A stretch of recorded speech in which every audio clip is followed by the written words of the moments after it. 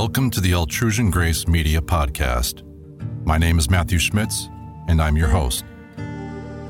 Altrusion Grace Media focuses on occult, esoteric, and spiritual texts narrated in creative audiobook fashion. Here you will also find my original musical works, which sometimes accompany the text.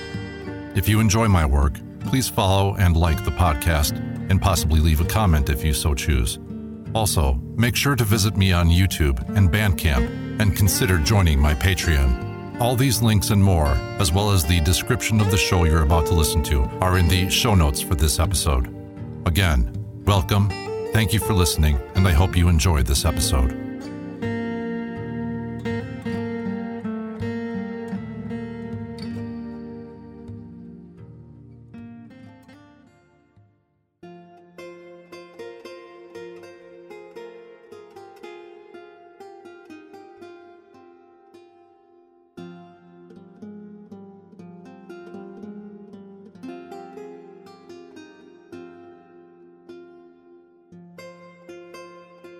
Zosimos, an alchemical allegory from the 3rd century AD by Greek adept Zosimos of Panopolis. Narrated by Matthew Schmitz.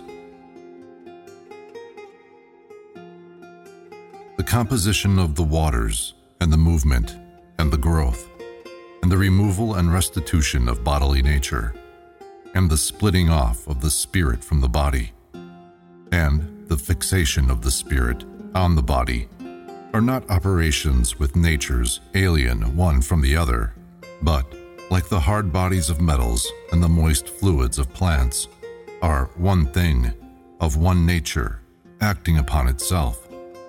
And in this system, of one kind but many colors, is preserved a research of all things, multiple and various, subject to lunar influence and measure of time, which regulates the cessation and growth by which the one nature transforms itself. And saying these things, I slept, and I saw a certain sacrificing priest stand before me and over an altar which had the form of a bowl, and that altar had 15 steps going up to it. Then the priest stood up, and I heard from above a voice say to me, I have completed the descent of the 15 steps and the ascent of the steps of light. And it is the sacrificing priest who renews me, casting off the body's coarseness, and, consecrated by necessity, I have become a spirit. And when I had heard the voice of him who stood in the altar, formed like a bowl, I questioned him, desiring to understand who he was. He answered me in a weak voice, saying, I am Ion, priest of the Aditum, and I have borne an intolerable force. For someone came at me headlong in the morning and dismembered me with the sword, and tore me apart, according to the rigor of harmony. And, having cut my head off with the sword, he mashed my flesh with my bones, and burned them in the fire of the treatment, until, my body transformed, I should learn to become a spirit.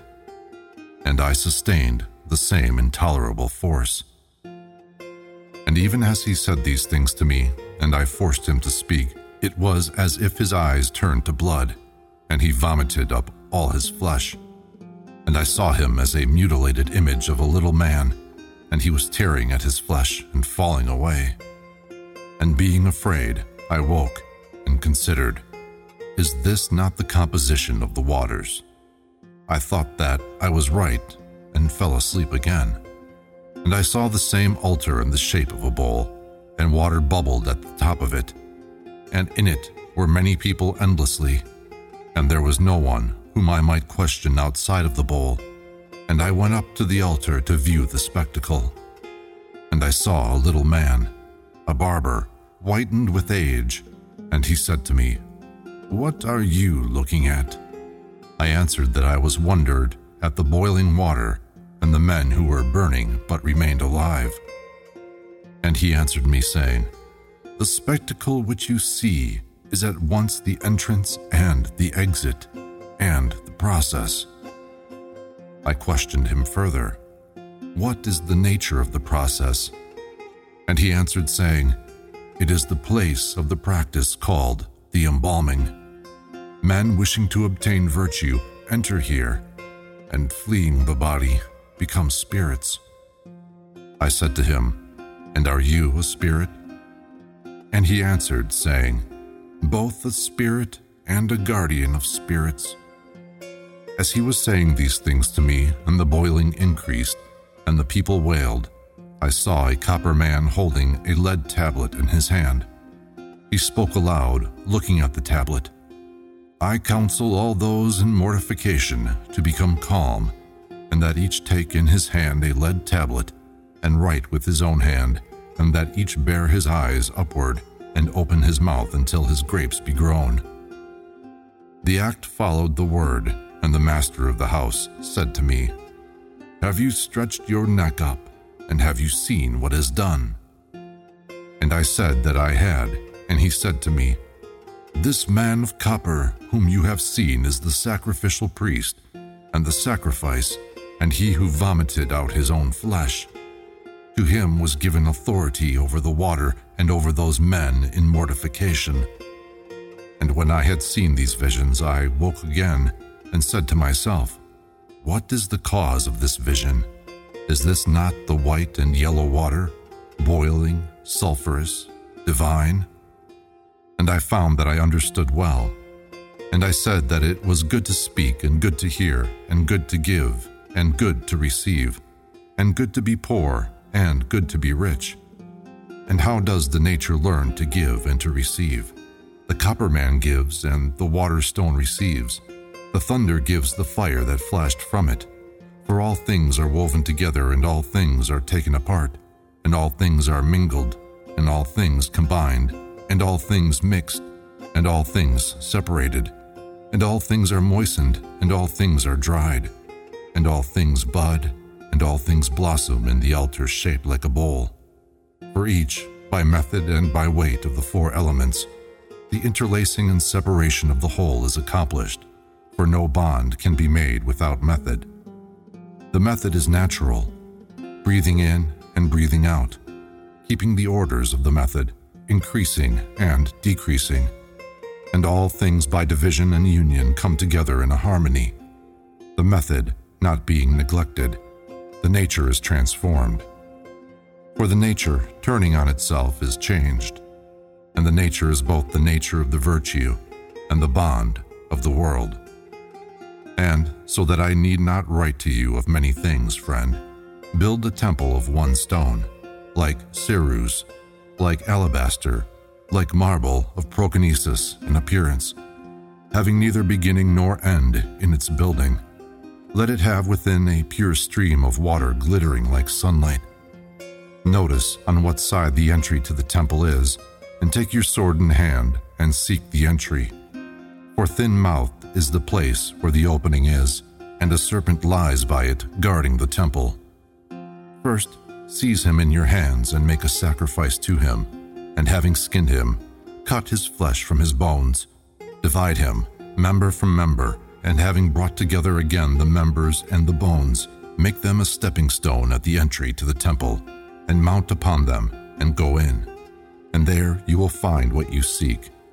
For the priest whom you see seated in the stream gathering his color is not a man of copper, for he has changed the color of his nature and become a man of silver, whom, if you wish, after a little time you will have as a man of gold. Then again, wishing to ascend the 7 steps and to behold the 7 mortifications, and, as it happened, one day only did I ascend the way.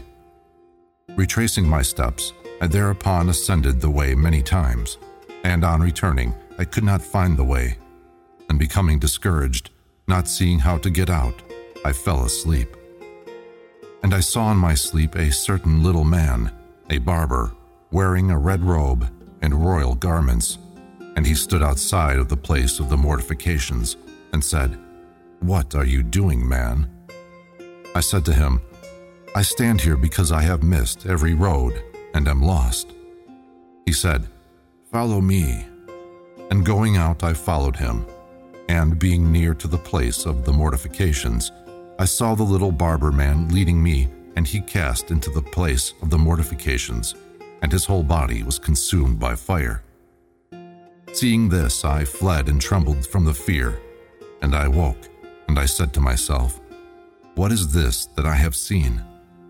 And again I took thought and determined that this barber man is the man of copper. It is necessary for the first step to throw him into the place of the mortifications. My soul again desired to ascend, the third step also.